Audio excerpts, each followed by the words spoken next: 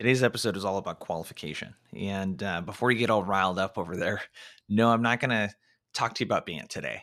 And we're not going to talk about how we should have a qualification call that wastes the prospect's time for 20 minutes before we do discovery, before we give a demo.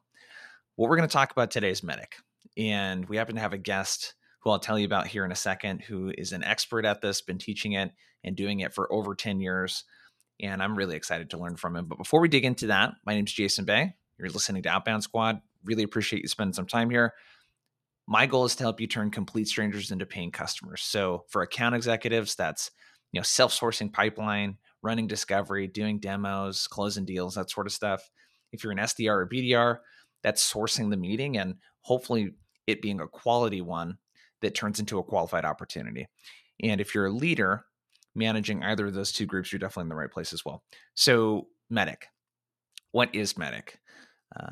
I am a really big fan of qualification frameworks that can also work as checklists. So in other words, if we kind of step back and think about BANT, for example, one of the things about finding out about budget and authority and need and timeline is it's very self-serving as a customer. MEDDPICC, on the other hand, it's got some of those elements in it, but it's also like very buyer centric in terms of thinking about more about what does this deal need versus what do I need as a salesperson. So I'll give you an example. The E in MEDDPICC stands for economic buyer. And what I love about this is, again, we can use this qualification framework as a checklist to really see the health of a deal. So economic buyer would be things like, do we know who the economic buyer is? Have we engaged with them? Have they looked at the business case? Do they approve of the business case? And a lot of times, I don't know about you, you find in deals, these are some of the hardest people to engage, right? One of the C's in MEDDPICC stands for champion. And David today is going to talk about the difference between a champion and a coach. And you'd be surprised, a lot of the people that are helping you in your deals are not true champions because they lack the influence part, right?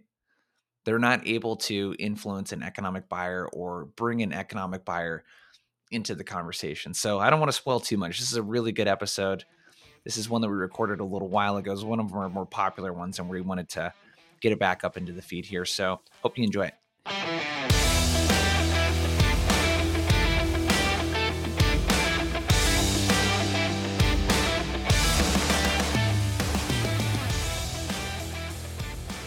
David, this is not our first time talking, but this is our first time recording a podcast together. It's good to see you. Jason, thanks for having me on, man. Really pumped for this conversation and to be here. Appreciate you. Yeah. So you shared a story with me before while we were preparing for this, and there was a sales leader that you had, I believe it was at ADP, and he was talking about this approach and you were a little bit resistant about it, if I remember correctly. Tell us, unpack that story a little bit. So Gregory Donovan, he's still a mentor, really good friend. And what's awesome, so he's the head of sales for a company called Centair. And I'm actually, we're coming full circle here. I worked with him almost 10 years ago. He taught me MEDDPICC, and I'm now actually training his entire sales force on MEDDPICC. Oh, wow. So we just That's finished so cool. Agreeing to that. And we've stayed in touch over the years.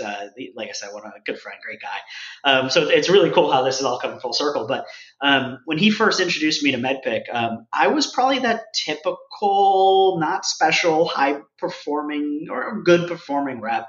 Been in sales for quite a while, working for ADP, which is a pretty prestigious sales organization. And I thought I had things figured out. So Gregory was a new leader of mine. He approached me with this new methodology. And I was like, hey, Greg, I look at the leaderboard. My numbers are good. My close ratios are good. When I tell you I'm going to sell something, I do all those things. And he's like, yeah, but I think you could do more. I think you could do better. And I'm like, who is this new guy? So I pushed back and he kept, he's just a great human. Like he wasn't a jerk about it. He would just, very strategically during like business case reviews and strategy sessions, just ask me questions like, hey, David, do we have a mutual action plan in place, or what's their timeline, or hey, what's their decision criteria? Why are they buying from us? Why now? Why change? Who's all involved? And I'd loosely be able to answer some of these questions. Some of them been like, man, it's a good question. I didn't think about that one. Let me go find that out. And that happened enough to a point where I was like, he's just literally med picking me in every single conversation we have, and he's finding gaps in my deals that help me. Okay, Yeah. maybe something to this. And he did it very sophisticatedly and respectfully, but he just go through it in his mind every time and ask me questions. And eventually I was like, okay, I now know what he's always going to ask me these things. So unless I'm a jerk to my boss, I need to be ready to answer these questions because he has that right. And then I started seeing the power of those questions, and then I said, "Screw it, I'm going to do it. I'm going to adopt it myself because why not?" And the rest kind of became history for me as I started closing more and teaching others and seeing their success, and so on and so forth. It's a pretty hilarious story because when I work with managers, I always bring this up. I was like, you teach your reps how to sell. How come you don't use those same techniques on your reps? You can't just leadership. You can't just tell people what to do. That you have to sell them on it. You know what I mean? So I'm curious for you, because what someone might be thinking about methodologies is, do we need a sales methodology? Is it about using this one versus all of the other kind of sales methodologies out there? So is MEDDPICC a sales methodology? Do you look at it like that? And what would you say to someone that's like, dude, there's lots of other things too out there. Why would this be the one, that I would use? How would you walk someone through that? Yeah, no, I love that question. And so MEDDPICC is not a sales methodology. A methodology is like, I don't even want to define it. You've got your challengers and you've got your gap sellings, and there's spin selling, and there's so many sales methodologies. I'm a believer that there's no one right answer. That there is so much wisdom from all these different points of view, and depending on who you're selling to, when you're selling, like they all have their place. What I like about MEDDPICC is it sits on top of all of that. It's not a sales Yeah. process. It's not like you're going to follow it linearly. In your first conversation with someone, you're not going to ask them all 8 letters of MEDDPICC, and it's not BANTS. You're not MEDDPICCing someone to death. What the purpose of MEDDPICC, and I look at it as a gap analysis checklist. It is there to sit across your entire deal, and before every meeting, and after every meeting, you look at it and you say, "Huh, do I have this information? Have I built a business case? Do I know who my economic buyer is? Do I know their decision criteria, their decision process? If we're in the deal, do I know the paper process? Have I figured out an identified pain, and have I done it on a persona level? Do I have a champion in there that's selling for me when I'm not there? Do I know who I'm competing against? Is it status quo? Is somebody else? Have I positioned against it? Where do we stand? Like literally, I just went through MEDDPICC. Like I just asked myself those Yeah. questions, and then where I see gaps, it's like, okay, now I'm going to dig into those gaps, and then your methodology, buyer centric, seller centric, all the different ways. Like that's how you go about getting the answers to the questions you just asked to identify your gaps. But it sits on top of the deal, and it helps you do that. Yeah. I think that's an important piece of clarification. And it sounds like this is something that if I'm a sales leader, I could use for deal reviews too.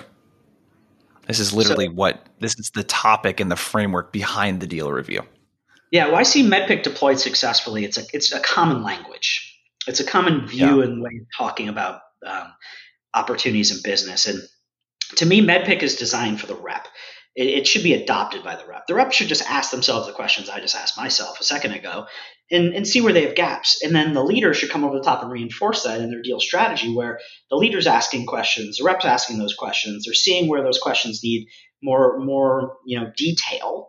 And then together they're coming up with, okay, how do we get that information? How do we accomplish that? And that's what the leader is then helping the rep strategize around. So, to me, yes, it can be used in deal reviews, business reviews, for the rep, for the leader. The leader, to me, it's all about forecast accuracy. If MEDDPICC isn't good, if someone doesn't really understand paper process and decision process, that's where forecast accuracy gets really tight. Like those are where like you figure those things out, you can figure out exactly when you're getting a deal. Yeah. And I love that as a rep, you could use this as a way to diagnose, Yeah. gaps in your deal as well. So before we get to the sort of what the acronym again stands for and digging into it, I got to know just your personality too. When Gregory was sort of med picking you on this, were you the type of person, like even in your personal life, are you a big systems guy? Are you normally like that? Or did you kind of naturally do a lot of these things and you were just very good? Or you like, tell me a little bit more about that. it's definitely hybrid. I'm like one of the, like you'll see on my LinkedIn profile of a picture of a scientist. I love taking a scientific approach to things. I love figuring out processes. To me, like as a head of sales, one of the things I task myself on is can I build? How can I operationalize something? How can I build it for scale? And how can I operationalize it so the masses can use it easily? MedPick is one of those things that does it for me. So like, yes, I've always kind of viewed myself scientifically. Before MedPick, I kind of just did these things. It was gut. It was maybe I did some of these some of the time. What MedPick gave to me is that consistency, like every single deal Yeah. forever. I look at through this lens. I ask myself these questions, and then I can, figure out where I have gaps, consistently gaps, where I need to change my process because I'm always missing these things, stuff like that. Love it. Let's dig into it. So, you want to Cool. kind of unpack the acronym again, and let's spend some time talking about each letter and what it means and what we need to do. Yeah, I'll go through it rapid fire, and then we'll circle back. So M, metrics, that's your business case. E, economic buyer, that's ultimately the person who can create budget for good ideas. A lot of people think of it as the signer. It's not always the signer. It's sometimes the person who, again, can create budget for good ideas. You have two Ds. You have your decision criteria. That's like the buyer's wish list. You have the decision process, all the people involved, their timeline. Think of it almost your mutual action plans lives there, things like that. Then you have P, and the P is paper process. That's the legal side. There's a difference between a business process and a legal process. And as you get into larger deals, enterprise deals, you really need to understand legal. It's kind of like the difference between, I'd say, small business and even mid-market sales. The legal process isn't as complex just simply because the deals aren't as big and not as many people involved. But when you start getting into enterprise deals, like the paper process is a big deal. It can delay your deal a couple months even. So that's where it's really, large deal forecast accuracy can shift and move and push a lot. Paper process helps with that. You have your I, which is, and depending on what big trainer you talk to, it's either identify pain or implicate pain. The implication of pain and where people often mix up between pain and metrics is, pain to me is a feeling and a symptom. Metrics are the output, the business case that wraps around that feeling or symptom to actually drive a return on investment. And then you have your two C's, and your two C's are champions. These are not coaches or people that like me. They're truly a champion, someone selling for me when I'm not there. And then your last one is, who you're competing with in the deal, your competition. Got it. Let's dig into metrics. So, where do you see people messing up when it comes to metrics and business cases and that sort of stuff? Yeah, it's either they're too high level, um, or they don't get, and maybe this is also too high level, but they don't um, get economic buy-in, or sorry, buy-in from their EB, economic buyer, or they're not quantifying it far enough. So, like, I'll give you an example. There's a lot of people that are like, "We're gonna save you, like, what's your metric today around how much time it takes you to do this thing?" Cool, you do that thing. Our solution improves that thing by 30%. So we're gonna have a 30% time savings on that thing, and they stop there. They don't go as far as say, so if we could save you 30% of that time, how does that impact the business literally down to the dollar? How does that then tie into an operational organizational goal that, grow revenue by this or save revenue by this or help you expand into this new market in this way at this time frame? Like, how does it actually tie to a business objective? They miss that. And then they also miss, they get it validated by a end user. They get it validated by, a mid-level decision maker, and they think it's real. And then when it gets to an economic buyer, someone that's ultimately going to sign off, those mid-level folks or one level below that economic buyer, they're going to them and presenting the solution. Hopefully they're involved in your deal if they're not, but they're going to that individual and they're saying, "Hey, we want to buy this thing," and that person's saying, "Why?" And they're like, "Well, we want to solve these problems." "Okay, cool. How much does it cost?" "It costs this." "Well, what type of ROI are we going to get for it?" "I don't know." Or, "We're going to get this level ROI." And they're like, "How did you get to that?" And they look at it and they're like, "No, I don't care about those things. We're trying to do this." So if you don't get your economic buyer involved, your economic buyer is going to look at your ROI in it through a different lens than the people below that Yeah. economic buyer. And if you don't get the economic buyer to say, I agree with this and I see it the way you see it, then when it gets to them, you stalled your deal or killed your deal because they can't prioritize it because you're not speaking their language. So the metrics in the business cases, am I correct in saying that that is for the economic buyer? The only thing that Absolutely. matters on that business case is what the economic buyer cares about. And you mentioned something really important. You said connected to a business objective. Yeah. So, no, go ahead. So like to me, when I'm building business cases, I'm looking at it both from a functional level. So I'm trying to think through the lens of all the people this impacts. But what people often miss is they just build it here and they don't build it over here for the economic buyer. You kind of have to do both because Yeah. you think like almost like an OKR. You have these your objectives and your key results, and then you have the people under them that are responsible for achieving their piece of that objective and result. But you need to build a business case to both hit here and hit here. And if you aren't, accomplishing it from both, you're missing a piece of the puzzle that someone cares about. So yeah, you're building it kind of through the lens of the different facets and again to your point, tying it back to um, the broader business objective. That is what your economic buyer is going to care about. Got it. And one other thing you mentioned too, the buy-in piece, I think is super important to make sure that we don't gloss over. You can't just put an ROI, or a business case together with some numbers that people look at and like, where the hell did you get these numbers, dude? So there's, I'm assuming, a lot of collaboration involved with getting the metrics and being like, hey, dude, are these believable? Like, I think working together with them to do it and getting their stamp of approval is super important. Yeah, it's funny. And I always get a challenge or an eyebrow raised when I say this. A business case doesn't need to be right; it just needs to be agreeable. And Yeah. so many people spend time trying to make it perfect just to get to an economic buyer who destroys it because they view it through a different lens. It doesn't need, and frankly, a good economic buyer is going to de-risk the hell out of it. If you're saying I'm going to give you a 10x ROI, they don't want to go to their board, their CFO. They don't want to go to other key stakeholders that sit at the table with them and say I'm bringing a 10x ROI to the business. They don't need to. They can say I'm getting a Yeah. 2x ROI, and when they get a 5 or a 10, they look like like massive champions. They don't want to overcommit, so they're going to de-risk it. They're going to beat it up. They just want to get to a point where it's like, I agree that we're going to get to at least here, and I'm comfortable with what you've shared with me that I believe you can get us there. And Yeah. that's the end goal. Love it. Let's talk about economic buyer.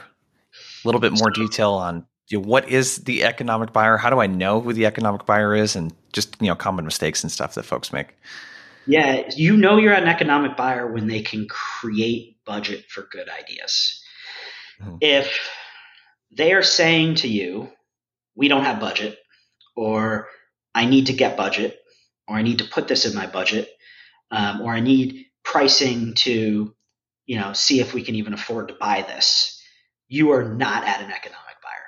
So an economic buyer is typically someone with a C in their title or an SVP at a large organization. It's not someone that can spend money. There's a lot of people in business that can spend money, but unless it's an inbound sale, in other words, there's an active project out there that they have funds for already, and they're looking for a vendor to spend those funds with to solve a pre-identified business problem. Unless you're in that scenario, you are essentially creating a need, driving a change, and in introducing a known or unknown problem in a way to solve it to a business. If you are doing that, you are asking for new money. In order to get new money, they either need to create it or steal it from somebody else. So in those situations, the reason why the economic buyer is so important is because you want to deal today. You want to deal now. You don't want to deal in a year or 2 years from now when you hit that next budget cycle or cycles. If you are at someone who cannot create budget, you are literally at the whims of budgetary cycles. If you're with someone that can create budget, budgetary cycles no longer matter. This individual can look at the problem you're trying to solve, how you're trying to solve it, the business case around it, and say, I'm taking money from this department, or I'm creating money because I can see this making me money. I'm just going to go do it. And if you're not at that level, you're just delaying your deal. It doesn't mean you won't win. It just means you're going to take longer than getting it right now. Yeah. So multi-threading, because typically these are not the people you're doing the first sales call with, in my experience at least. Typically this is going to require a decent amount of multi-threading. Yeah. Yeah. Yes. Well, and to me, it kind of depends. Like, I'm a big fan of Brandon Fluharty and Jamal Reimer, and one of the things Jamal and I talk about, and he talks about all the time, is kind of um, is transformation, and getting to executives and different ways to do that.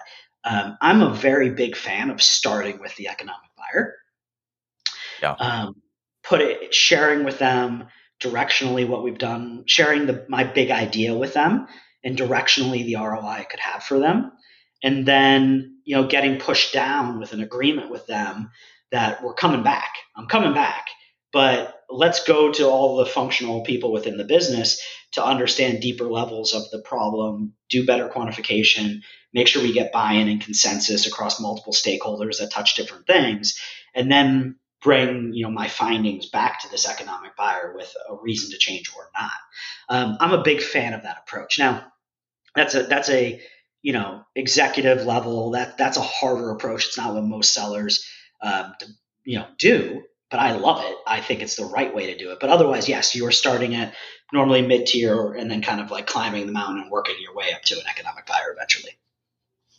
Got it. Cool. I love that you distinguish this as a person that can create budget too. Yeah. It's a completely different ballgame, when you're talking to people like that, and love it. So we got metrics, economic buyer, the next D, decision criteria. So what is this, and what are some common mistakes that people make? Yeah, so decision criteria are the buyer's wish list. So Yeah. here's a problem that they're trying to solve. The real question is, how are they trying to solve it? So I'll give you an example. Like, someone may be someone may be trying to solve that problem by hiring. Like, let's use a really common one: hiring headcount. We need more pipeline. That's a problem we want to solve.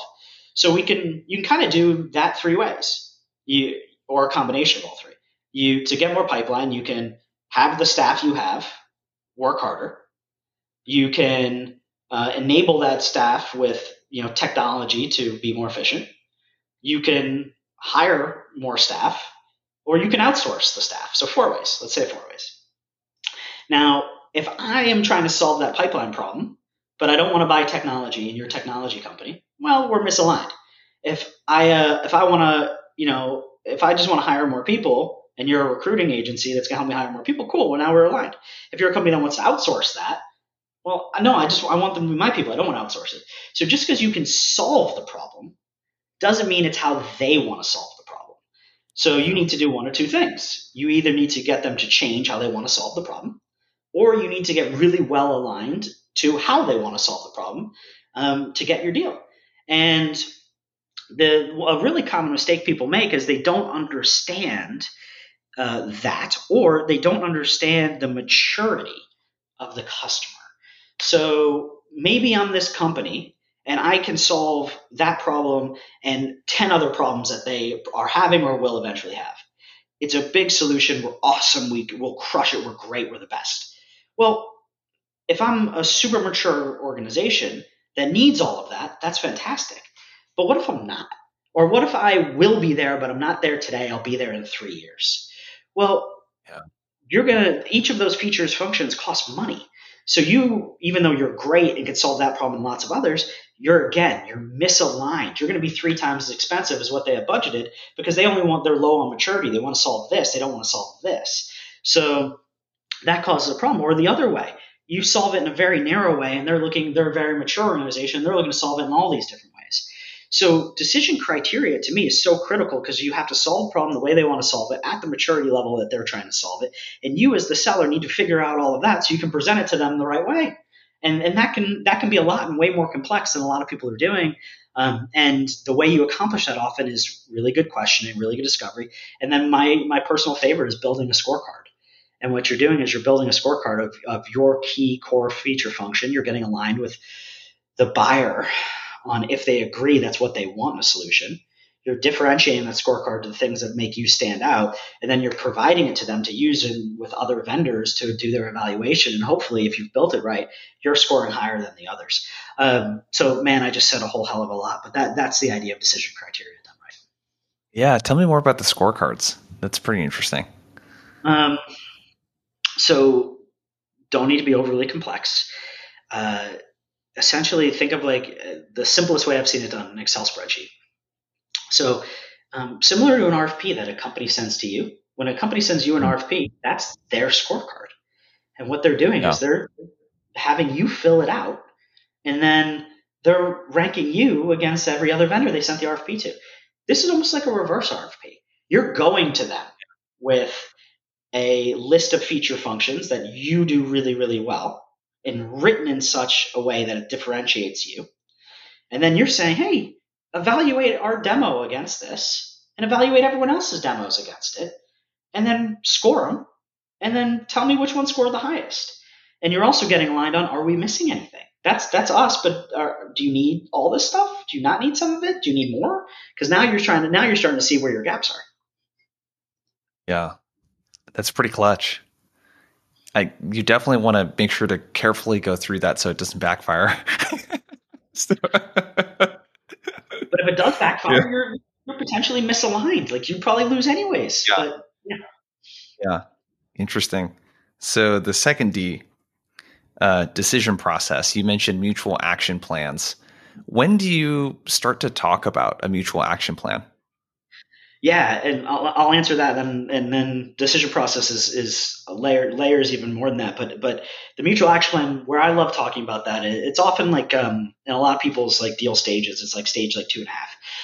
It's right Mm. around when you're asking the question to them of, hey, it looks like you like what we have. It seems to solve a problem that you're trying to solve.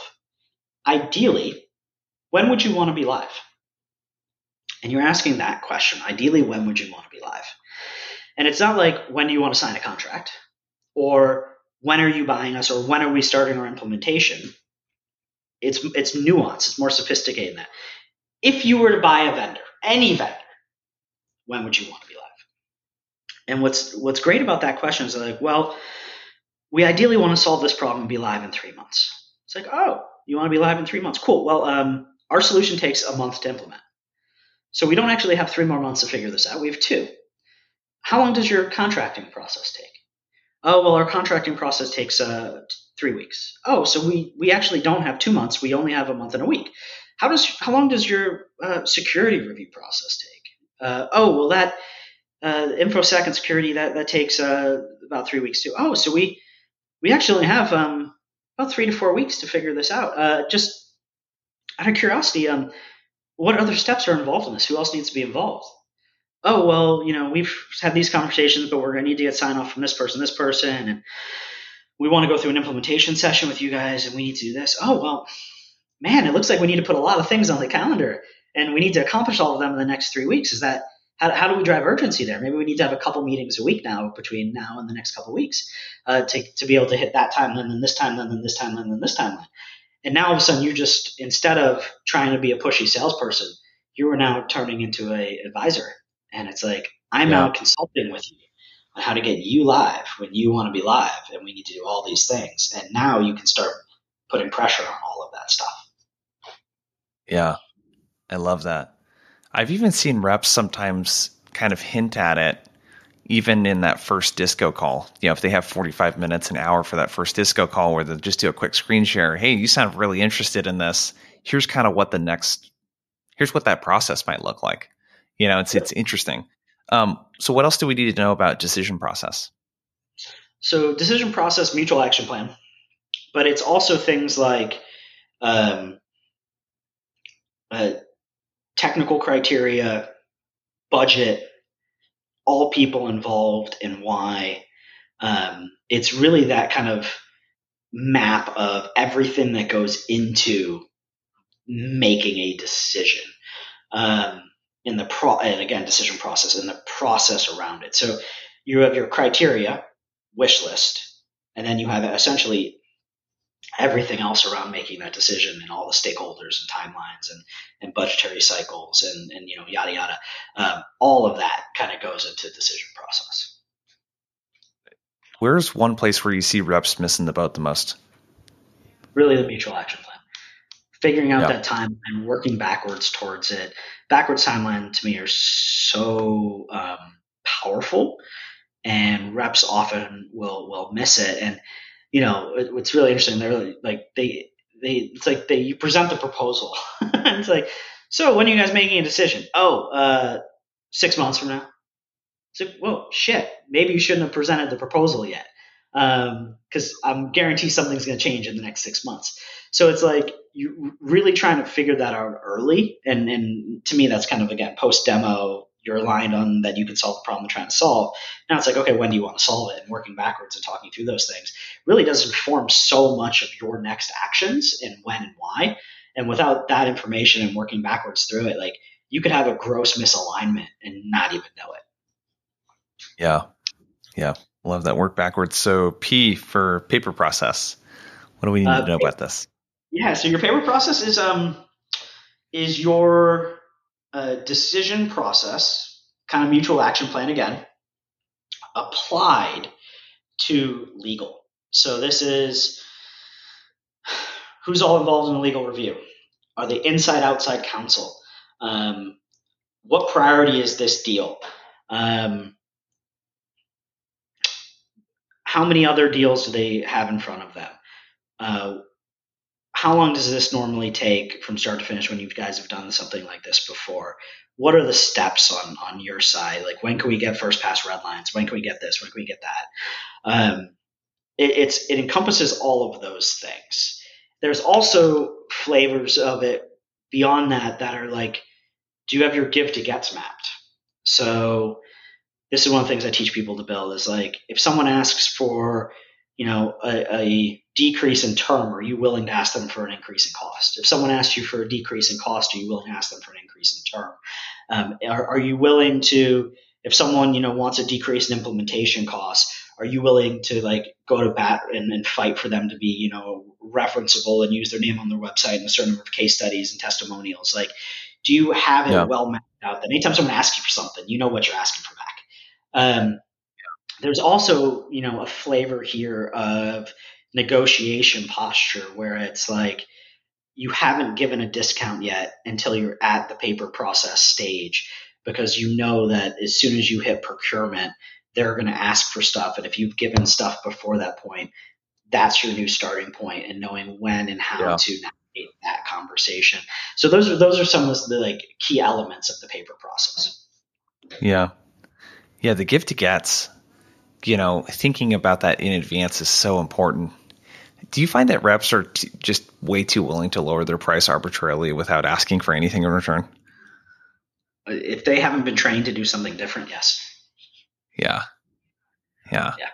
It's tough. A lot of companies, the folks with sort of less experience on the enterprise side, oftentimes what I'll see too is the rep is still, like, it doesn't really hurt their commission at all. They're almost incentivized to just get the deal to cross the finish line. And there's no real thinking around the profitability of it, which is really crazy. I don't know what you see. I see reps very much just want to sell stuff. Yeah. And not really think about the implications of the decisions they make. And one of the things I teach is, like, look, you need to expect to get squeezed. You will absolutely get squeezed. You will get asked for a price concession in every single deal, no matter what. You are not in a deal unless someone's asking for a discount. So if you say you give 10% on every single deal you sell, guess what? You now need to make that delta up, and you are now 10% farther away from goal. If you miss your annual goal by 10% because you gave 10% discounts, you finished the year at 90%, like, shame on you. Like, you chose to miss quota. You gave that away. You could have protected that. And one of the things they don't realize is buyers are trained to ask for discounts.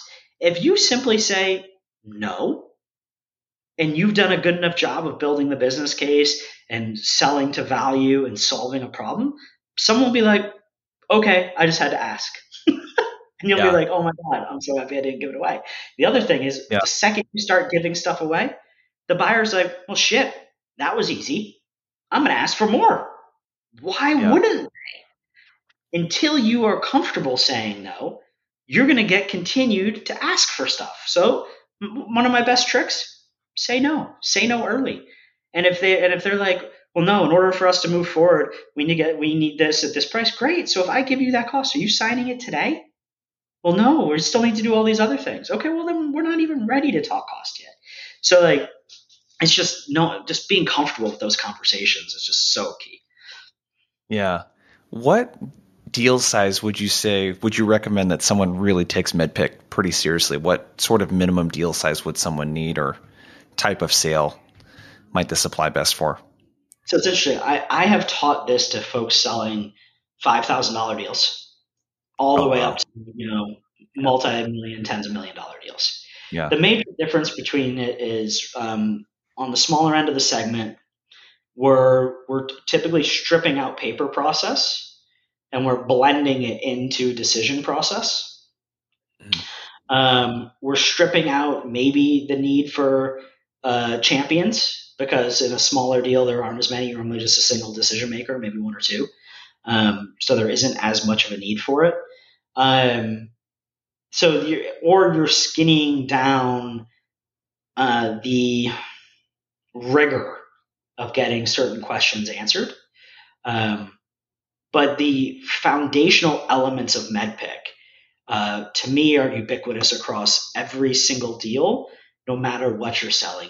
No matter what you're selling, you need to have a business case for change. You need to be talking to someone that can actually, sign your deal. You need to know why they're buying. You need to know when they're buying. Again, contractual is the one, like you can sometimes wrap that in decision process, but you need to have some level of pain, no deal. You need to have, often a champion, but again, that one's a little mixed. You need to know who you're competing against. Is it status quo or is it another competitor, and why they should choose you versus others? To me, like these are just foundational elements of every single type of transaction that happens. Yeah. So they apply. It's just like how deeply do you need to go based on the size of the deal? Yeah. Yeah. Let's talk about identify pain. And do you use pain and problem interchangeably? Those two words? Or are they different to you? Um, I'm trying to think. I want to think about that. Um, I do. I do. I often talk about them very similarly. Um, to me, and where I go with identifying pain is like the it's not just one person. You need to identify the pain for every single person that you talk to and every person that's involved in the deal. You need to almost be seeking out people and seeking out pain. Now, pain, problem, yeah, I would use those interchangeably. And again, it goes back to the individual. Like, what is the problem this person's trying to solve? What's the problem this person's trying to solve? Like, what's the pain around the problem? Those things are often kind of really, well tied together. Yeah.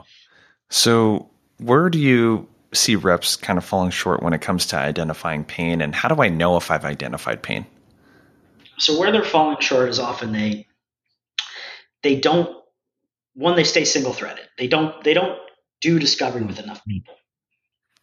If you know the decision team because you've asked the question is 5 6 people, which is pretty standard mid market, 8 10 12 people in enterprise, um, and you've only done what I call like discovery, like deep discovery, like you've gone through your discovery questions and figured out each individual's workflow and process and bottlenecks on all those things and exactly how your solution solves that specifically to them. People make assumptions that like, oh, these two people are in the same department, so they must be exactly the same. It's like they may be in the same department, but you know, working and trying to accomplish different things, and they may be struggling to accomplish those things in different ways, and your solution may help them in different ways. So they folks just cast too broad of a stroke across their deal with the pain. That's a big one. The other one is that they're not really spending time one on one to deeply understand the process. It's like, oh, you have a problem generating revenue. Cool, we help you sell more stuff. Like, okay, I know your pain. Like, I've Yeah. always one of the things I've often said is like, if the problem you're solving or the pain that you are representing is exactly the same for every single customer, you don't know pain well enough Yeah. because there's the pain that your solution is designed to solve for, but then there's the underlying of what's actually happening in the business for the individual around that, and that's often the Mhm. the, the nuances that people miss. Got it. That's a really interesting insight there. Shouldn't be the same for every customer. So it's the story around the pain and the problem and the impact it's really having for that organization is unique for Yeah, every and organization. It's not a cookie cutter kind of thing. for the organization and for the individuals within it. Yeah. Gotcha. Champions. Let's talk about champions. I think it's good to clarify, like you did with an economic buyer too. How do I know if someone is a champion? Mm. I Are sell they to willing? salespeople, so we use that nomenclature too. I'm your We know. champion, right? So outside of that, because I haven't really sold a lot outside of that, in a B2B context at least, what's that like? So, are they selling for you when you're not there? So, Yep. uh, are they are they going to bat for you? Are they helping you prep for meetings? Are they giving you insider information? Um, I often teach people how to intentionally build champions, and to me, one of the best ways to intentionally build a champion is you have a demo. 4 or 5 people show up to the demo. Before that meeting, did you send each of them an individualized note around asking what they'd like to get out of the meeting, what they're trying to solve for, give them some insights specifically to their role, and then ask for time to regroup afterwards. And then after the meeting, did you follow up on that and schedule time with each of them individually on what they saw, what they thought, how it can help them, what problem they were trying to solve for, um, and really start to again intentionally build them as an advocate for you and really understand and get to like even a personal professional win place where it's like, hey, if we solve for this, what does that mean for you? Oh, well, it means for me that I'm going to have to spend 5 hours a week less on this process. Cool. What are you going to do with those 5 hours? Do you get home to your family an hour earlier per day?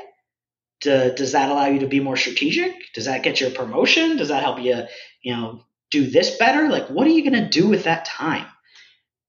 Figuring that out and getting someone excited about that because that's why people buy stuff. They buy it. People listen to your show because they want to go to President's Club because they want to make more money. Like that's why people do stuff is for these personal wins. That you need to figure that out. And so like the champion is vocalizing that stuff to you. The champion is willing to, prior to your meeting, tell you who's going to be there. What are they looking for? What are those? What are the behind the scenes back, the internal meetings that you're not privy to? What happened? What was discussed? What was the outcome?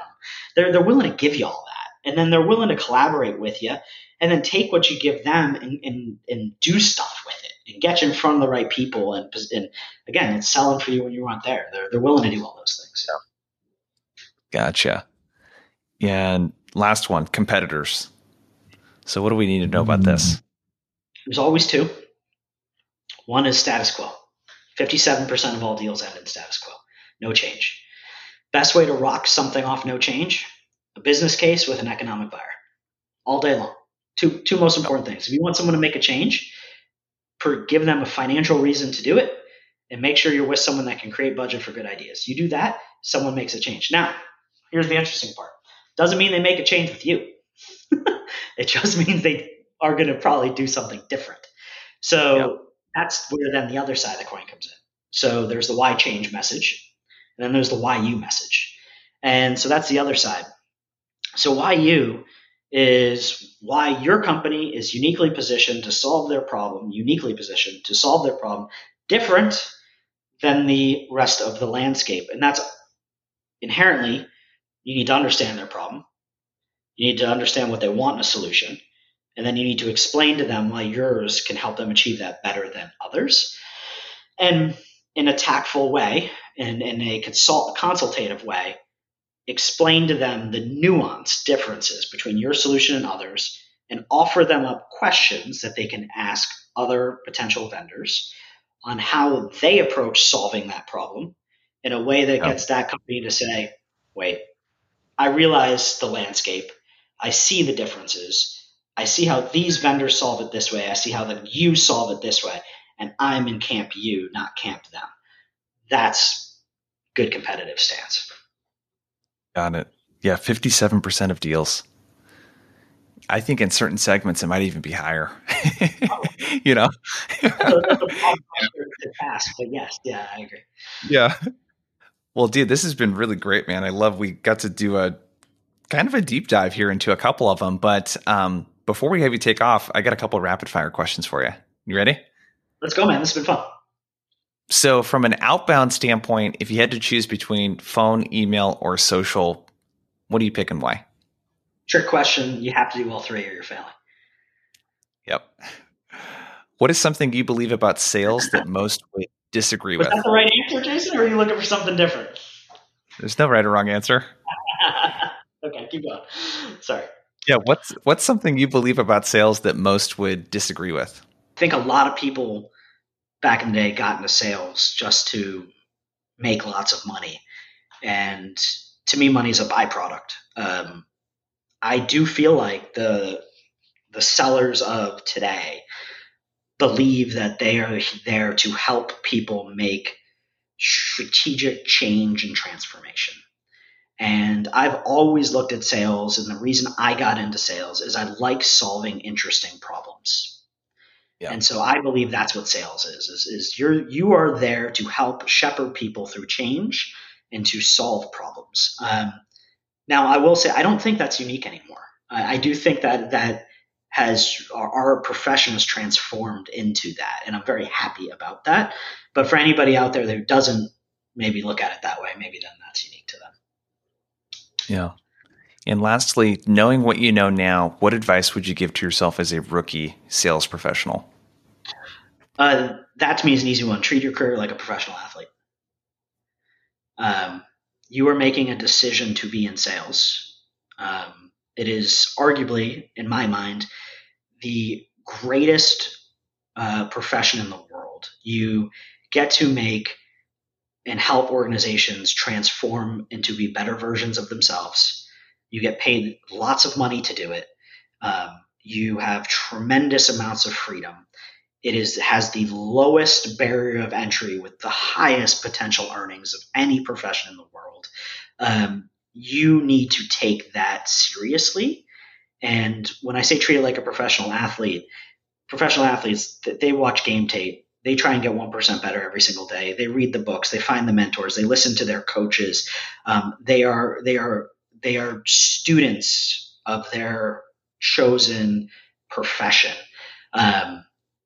You need to be that to be successful or reach your ultimate potential. And man, to me, like that's the thing I see people missing and a lot is they don't take our profession seriously enough. Yeah. Dude, I love that. Well, before you take off, let us know where can we connect with you? You have a course on MEDDPICC that I think people should check out. So let us know where people can connect with you and learn more about the course. Like you, man, I'm all over LinkedIn. Find me on LinkedIn. David Weiss at LeaseUp. But yeah, definitely hit me up on LinkedIn. I respond to every message I get. And then my MEDDPICC class is MEDDPICC.co.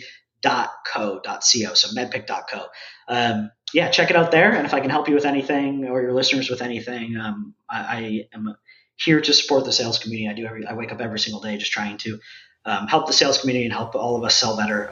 So if I can do anything for you, please let me know.